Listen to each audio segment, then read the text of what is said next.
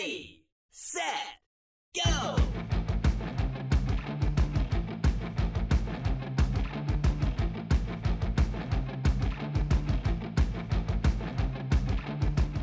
The coronavirus has the world up in arms. We've watched as China dealt with its widespread situation and all the cases that affected that country. Now the rest of the world is caught up in the turmoil, and we are just involved in quarantines and cancellations. Welcome to the EV Diaries. This is the place where we discuss EVs in small town America. I am Ben. I am a distribution engineer for an electrical co-op in southeastern Kentucky. Like many of you, I have had travel plans altered, I've had events canceled, and now I find myself working from home. I was asked to work from home for the rest of the month. I was told the reason was my frequent trips out of state and the fact that my children are coming home to continue their college education online. I also have the technology necessary to do my work from home. Most of my coworkers, or at least the ones who can do so, were asked to work at home, and many were sent home because of their age, which is definitely a concern given the situation. A lot of people are working home because with the schools being closed, childcare became an issue. This is really unprecedented, and hopefully it will pass quickly.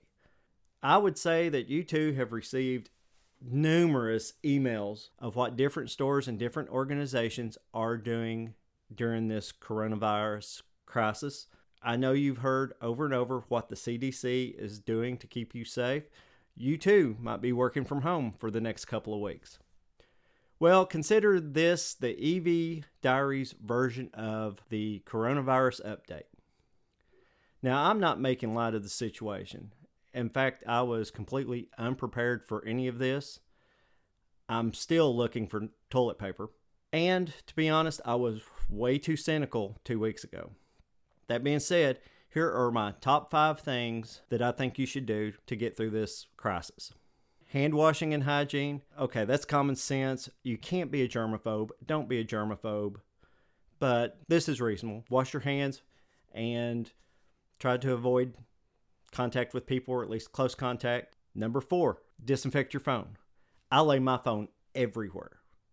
So every time I pick it up, it's picked up germs from whatever surface it's been laying on. Just wipe that phone off with a disinfectant wipe to keep yourself safe.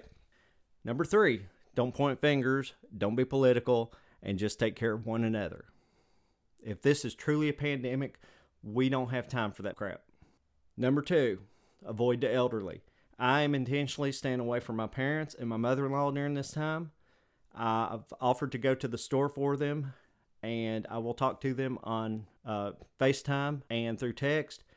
Possibly the telephone, because that's still a thing.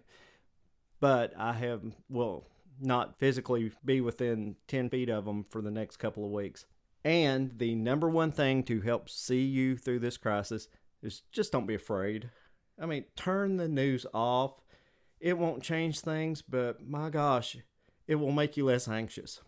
The 24 hours news cycle that we have currently has got to feed off of bad news and worry to grow. Ignoring it may not make it go away, and you can't put your head in the sand. I think you should find some reliable news source and stay informed, but don't be consumed by the news cycle. It will just keep you happier over the next couple of weeks. Like all things, this too shall pass, but the world has changed. I am getting my car soon. And last week, I was planning, to track my performance. I was excited not to have to go to the gas station. Me and my coworkers, we were all going to go joyriding and call it work. But that will have to wait. I'm hoping in the next few weeks that I'm able to do more EV research, maybe record more podcasts more frequently. I mean, what else am I going to do while I'm sequestered? I promise you that you cannot catch the coronavirus listening to my podcast, so click that subscribe button. And if you can catch the coronavirus listening to this, heaven help us all. Just remember the EV revolution is here. Take care of yourself. Take care of others. It's time for us to love one another, and we will get through this together.